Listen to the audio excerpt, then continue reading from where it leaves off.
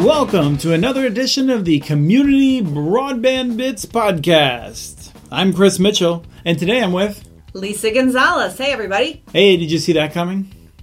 See what coming? You. Oh.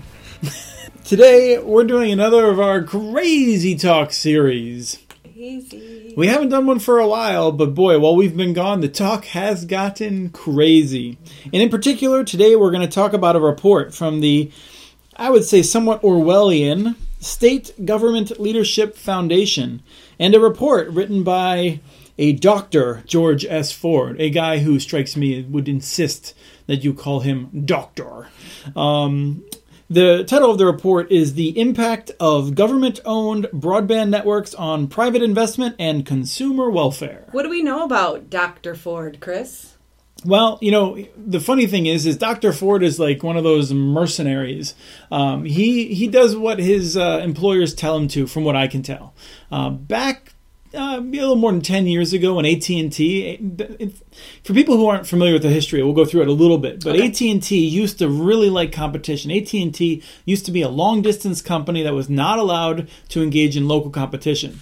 Then SBC, a one of the former Ma Bell companies that got broken up, they bought AT&T. And AT&T went from a company that really liked local and municipal networks to being a company that really did not like local municipal networks. Imagine that. When that happened, the Phoenix Center, George S. Ford, these guys that have a long history with AT&T, overnight went from being, yay, municipalities and local competition to, boo, municipalities and local competition.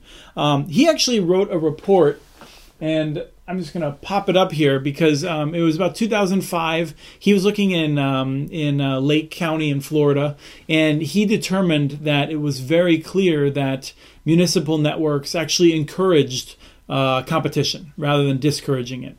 Now he's sort of changed his tune, but all along I've found him to be very unimpressive. When you read this report, if you actually know what's going on in this space, you quickly realize this guy has no idea what's going on. This guy likes math. And he does. He likes graphs, too. Yeah. I like math, too. But, Lisa, have you ever heard of this idea of, like, you can't actually get across a room because to go across the room, you have to go halfway, and then you have to go halfway again, and you can never actually get there because you're always just going halfway. Yeah. Mm-hmm. Yeah. Well, that's interesting, but fundamentally, we go across rooms all the time, right? And that's the kind of math that I think this guy uses, right? It's this idea of I'm just going to fool you with numbers and I'm not going to actually talk about reality. I'm just going to, develop these formulas, and the formulas have to be right because they add up and they are the both sides on each side of the equal equation. And, I find it unimpressive when people try to use their math skills to describe fields that they clearly don't actually know anything about. Mm-hmm. And things are different on paper than they are in real life. Oh, that's absolutely true. I mean, Lisa, you read over this report. Mm-hmm. Did you have a similar reaction in terms of just the assertions that he makes? I thought, this is fine as long as it's in a vacuum. Right. I mean, it's just, if this was a different universe with right. I can understand his points. But when he says things like all municipal networks are subsidized, right, that's remarkable. How does this report compare to others we've seen that are opposed? I mean, besides the fact that you're unimpressed. Well, if you pick out just one item, and this is coming from page V of the report. In the executive summary. Right. When I read this at first, I read this and I was kind of like, well, that actually sounds like municipal networks are doing a pretty good job. He says municipal systems regularly obtain 60% market share and remove a major anchor tenant from private networks. Wow. Now, if that was true, I mean, that would be amazing, right? I mean, that would suggest that every municipal network had more than half the, they're usually competing against two other firms. So that would mean that they had just basically conquered that market, right? I mean, this is kind of the direction Chattanooga's heading in. Yeah, that would be a big scramble. It's preposterous, frankly. A lot of municipal networks have between 30 and 45% market share. They're doing well. They're paying their bills. That's what they need to cash flow. Mm-hmm. They don't have 60%. 60% is ludicrous. I think the biggest number that I've seen came from 2009 when the average number of systems had 56% market share. And since then, that number's dropped dramatically because those were generally systems that were in less competitive areas. Municipal networks that have been built in places like Chattanooga, Chattanooga being the outlier in that they have over 50% now, most of them don't achieve over 50%. So they're pulling that average down. I don't know where he got this 60% That's what I was wondering. Did he just pull it out of the air? Or? And so the second thing is that the claim from industry is overwhelmingly that municipal networks are failures because nobody wants to sign up because they're poor service and whatnot. Well, this directly contradicts it. And in fact, when you read this, his claim seems to be that municipal networks are too successful and that they are somehow cheating, right? They are cheaters. Right, because they're too successful. Which, again, I mean... Today. Once again, in a vacuum, you could this sort of stands for itself. But this very much negates all the other criticism against municipal networks if it were correct. Which unfortunately is actually not correct. Right. We know that municipal networks do not regularly obtain 60%. That is just, they don't need to obtain 60%. I'm sure that they would want to obtain 60%, but they're competing against at least two other providers, generally a telephone company and a cable company. So they are not obtaining that. And when someone has no sense of even the basic facts of how these systems operate, I mean, in other cases, he talks about how they don't regularly compete against the cable and telephone company because they wouldn't build them in areas where there was already cable and telephone investment. He doesn't understand that DSL is not good enough, that cable is not good enough. He doesn't understand what the track record is of municipal networks. He doesn't understand why communities build them. And he has no sense of what subsidies are, which I think is something that we're going to talk about. Well, let's talk about subsidies. So, I remember in the paper him bringing up subsidies. And first of all, he assumes that municipal networks all have to start with subsidies. Right. And he says he's going to prove it. And he proves it Where did I miss that? It was in a footnote, and he kind of points to a couple of arguments from a few people here and there in which they talk about how local governments could go about funding it, theoretically. It's sort of like to a local government, these are different sources you could tap into. That certainly doesn't prove that they're subsidies. And Lisa, you've done a lot of work on this. How many networks have you seen that have, would you say that half of them are subsidized? No. Yeah, I wouldn't either. I mean, most of these networks are either... No, to him, he said that they're non-starters unless they're subsidized. Right, that's one of the things. And in part, I think he justifies that because he claims that municipal networks are only being built in areas where there's no investment. Or where there's no investment. Valleys of death. How would you like to be one of the people who lives in a valley of death? Right, but there again, he's confused. How offensive. Well, he's confused about the difference between zero service and crap service. I guess maybe he's had a good experience. Maybe he has a small provider that meets his needs. I don't think he's an AT&T customer, out in on the end of the line, basically. Because he would understand then that these are networks that are built in areas that have some crap service, right? It's slow DSL. It's unreliable. Heck, I just actually was talking to people in Iowa where one of the big companies, I think it was CenturyLink, would tell businesses, sorry, we're not sending someone out to fix that problem until there's multiple people that have a problem and we can roll a truck. You're not going to just send it to fix your problem. Right. It's not worth their time to send somebody out there. Okay, so subsidies. So then he talks about subsidies, right? And he talks about Chattanooga was subsidized because it got a grant. And he claims Sandy, Oregon got a grant. I think he's actually confusing Sandy with the county in which it sits. But let's just take that and assume that these grant programs, which give a lot of money to the private sector and give some money to the public sector. Yeah, I was like, why are you even going here? Right, because in his world, everyone is subsidized. AT&T is subsidized. The cable companies are subsidized. I know. And he's like, well, municipal networks, they're just winning because they're subsidized. I know. It's like, what are you talking about? I mean, and then he was talking about how, subsidies should only be given to existing networks. Oh, yes. God, because the right of first refusal. We come across this all the time. I actually have had a note for 6 months on my monitor reminding me the next time we did a Crazy Talk, I wanted to talk about the right of first refusal. Okay, talk away. Well, the right of first refusal says if you come upon an incumbent provider that has refused to invest in the community and is not doing a good job, the best thing you can do is throw money at them. Right? It's so crazy. And the problem with this sort of thinking is that if you're thinking to yourself, I'm an independent entrepreneur, I want to build the next great network. And maybe I'm going to try and get a subsidy, or maybe I'm just going to go in and compete in this area.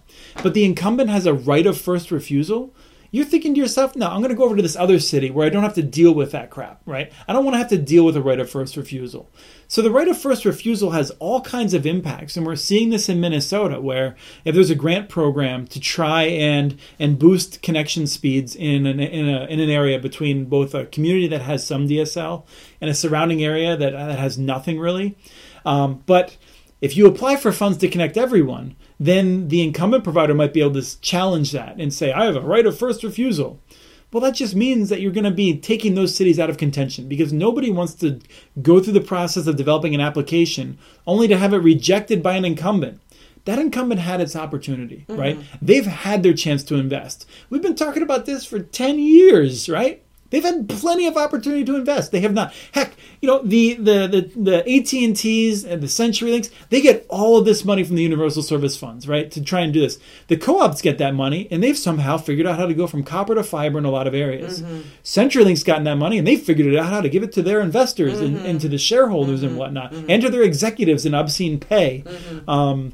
So I have no patience for this right of first refusal nonsense, and the idea that the most efficient way is to I mean, it's and that's his argument is it's I think the phrase he uses is clunky to start with a new entrant receiving a subsidy when a firm that's already in the market has their processes all figured out. They've already got, some equipment and some lines in the market and all that. That's his argument. And well, let's make this point, right? It presupposes in this world in which you are this guy, this doctor kind of guy who's very, very much, I know math. It presupposes that there's this product called broadband, right? And you could get it from AT&T, or you could get it from Chattanooga or Sandy, Oregon, and it's the same thing, right? Tell me, is it the same thing? Well, that depends. Well, it's not the same thing, But if I were Dr. Ford, I'd say, well, yes, it's the same thing. I mean, for what people need it for today, who needs a gig? Well, I'm glad you asked that, because this is something that we have a video that's going to be tackling in a very short time. A very short video tackling that. But it's not just about who needs a gig, and it's a question that is certainly raised. It's a diversion that is certainly raised.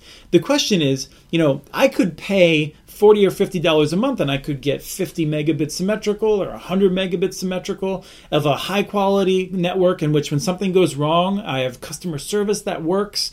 I have fewer outages. When I need to talk about upgrading, I can talk to somebody who actually is a human being. There's all kinds of things that go along with that you don't get. But in his world, in this world of just numbers, where you only look at the things that you care about, when the people who are writing the checks that are paying for the report care about, when you're in that world, then you can just pretend like, oh yeah, AT&T is the same thing as Chattanooga, or Verizon's the same thing as Chattanooga.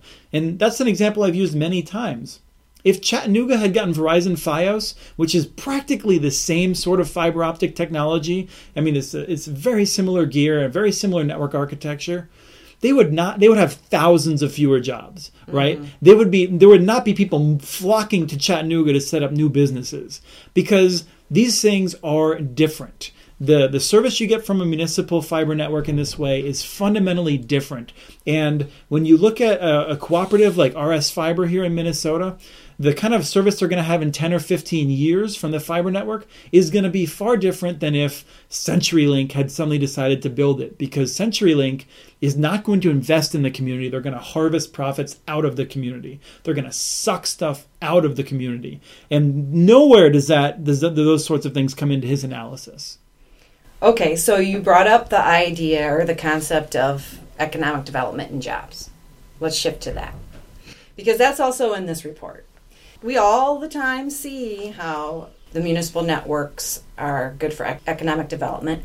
And Dr. Ford talks about economic development, not so much as development as relocation, and how a municipal network may bring jobs to a community. It's job stealing, Lisa. Right. It is job stealing. And, to be honest, look at Westminster. They took business away from New York. There was this women's clothing distributor who called Westminster even before the network was there and said, hey, we're looking to move. That in the words of Dr. Ford, I believe that would be acceptable job stealing, because that is job stealing that came apart as a result of a public-private partnership. And public-private partnership job stealing is different from municipal network job stealing. You say tomato, I say tomato. So but here's it's a good question, and this is something I thought was very smart. Rick Perry ran for president, saying, "Look at how great I've been. I've built all these jobs in Texas." And people pointed out, when you're president of the United States, you can't do what he did in Texas. When he was in Texas, he went around the country telling other states, to the companies in those states, move to Texas, we won't tax you. And people move there. Now, if he's president of the United States, what's he going to do? Tell people, come businesses in Ireland or in that is not how this works. And in fact, in the interview that we did last week with Valparaiso, I made this point, and in part I may have been knowing that we were going to have this conversation, but we made the point very clearly that municipal networks often come as a result of jobs, of businesses within the community that want to expand, that are worried. Frankly, if Valparaiso had not developed this plan, then its businesses would be the ones that would be moving to other cities. Mm-hmm. And so this is not a matter of job stealing. The larger picture is one, in Dr. Ford's world, I guess maybe that there are a certain number of jobs in the economy, and the economy is a certain size, and that doesn't change. I don't think that's accurate. I think that when we have more productive investment that allows more innovation, we have the economy grow, and there are more jobs than there would have been otherwise. Oh, he totally left out the whole idea of innovation. No, and there are so many communities, so many people that were like that. They didn't come to Chattanooga. They didn't bring a job to Chattanooga. They moved themselves to Chattanooga to create a business. And in the future, those businesses will be creating jobs, we hope, mm-hmm. right? And so it's so ludicrous, and it's so... I wouldn't expect an economist to make such an elementary error to ignore the role of innovation. I really think this is one of those things. It's just a hack job. And I don't know why people take this seriously. I have to assume it's because most people don't actually read it. They look at the title. They look at a short report about it that was written by a reporter who maybe skimmed part of it to take it seriously. This is a joke. This is not interesting. I mean, this is not even moving the debate forward in terms of challenging cities as to why they are actually doing this, because this guy has no idea why they're building networks. He has no idea what happens when they do. He has no idea how to critique it in a way that might challenge them and force them to do a better job of it. This is really just garbage in so many ways. I think you should invite Dr. Ford to call you. I would love to have Dr. Ford on the phone. Frankly, I don't want to waste my time trying to convince him to come on the show. But if he's interested, then I would be very happy to have a discussion with him. And that's true of other people who oppose us as well. I think we had a wonderful debate with Ryan Radia from the Competitive Enterprise Institute. Mm-hmm. I'm somewhat loath to have people on that will just lie. And to some extent... and I say that because I think I have a lot of respect for Ryan, right. and I think that I have strong disagreements with him, but I have not seen instances in which he just says things that are not true. Right.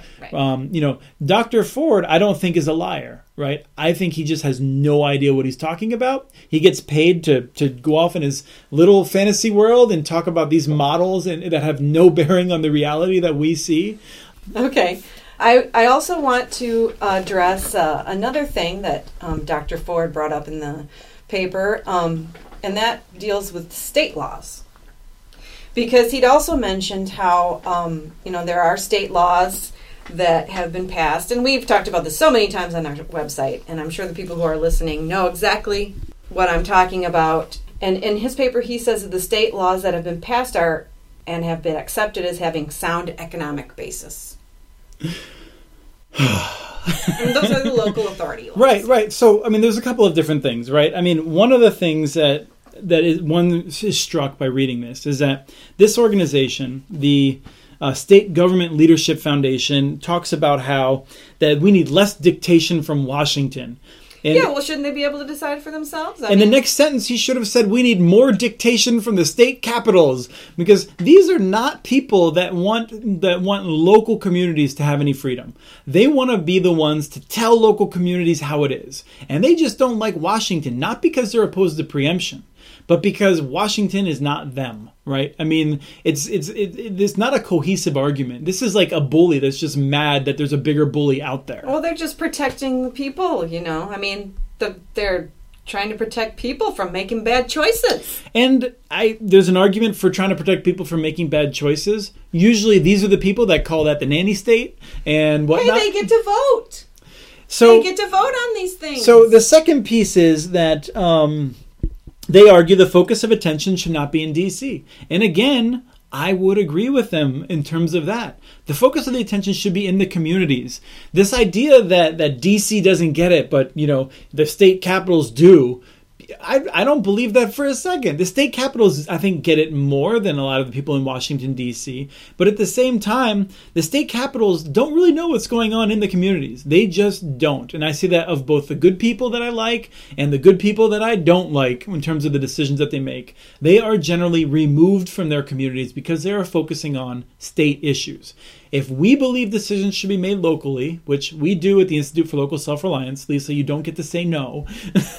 You're an employee of the Institute for Local Self-Reliance. I wouldn't say no. You know how I feel about that. Then this is an absurd point to suggest that, we shouldn't have tyranny at the federal level. We need to have tyranny at the state level. That's great.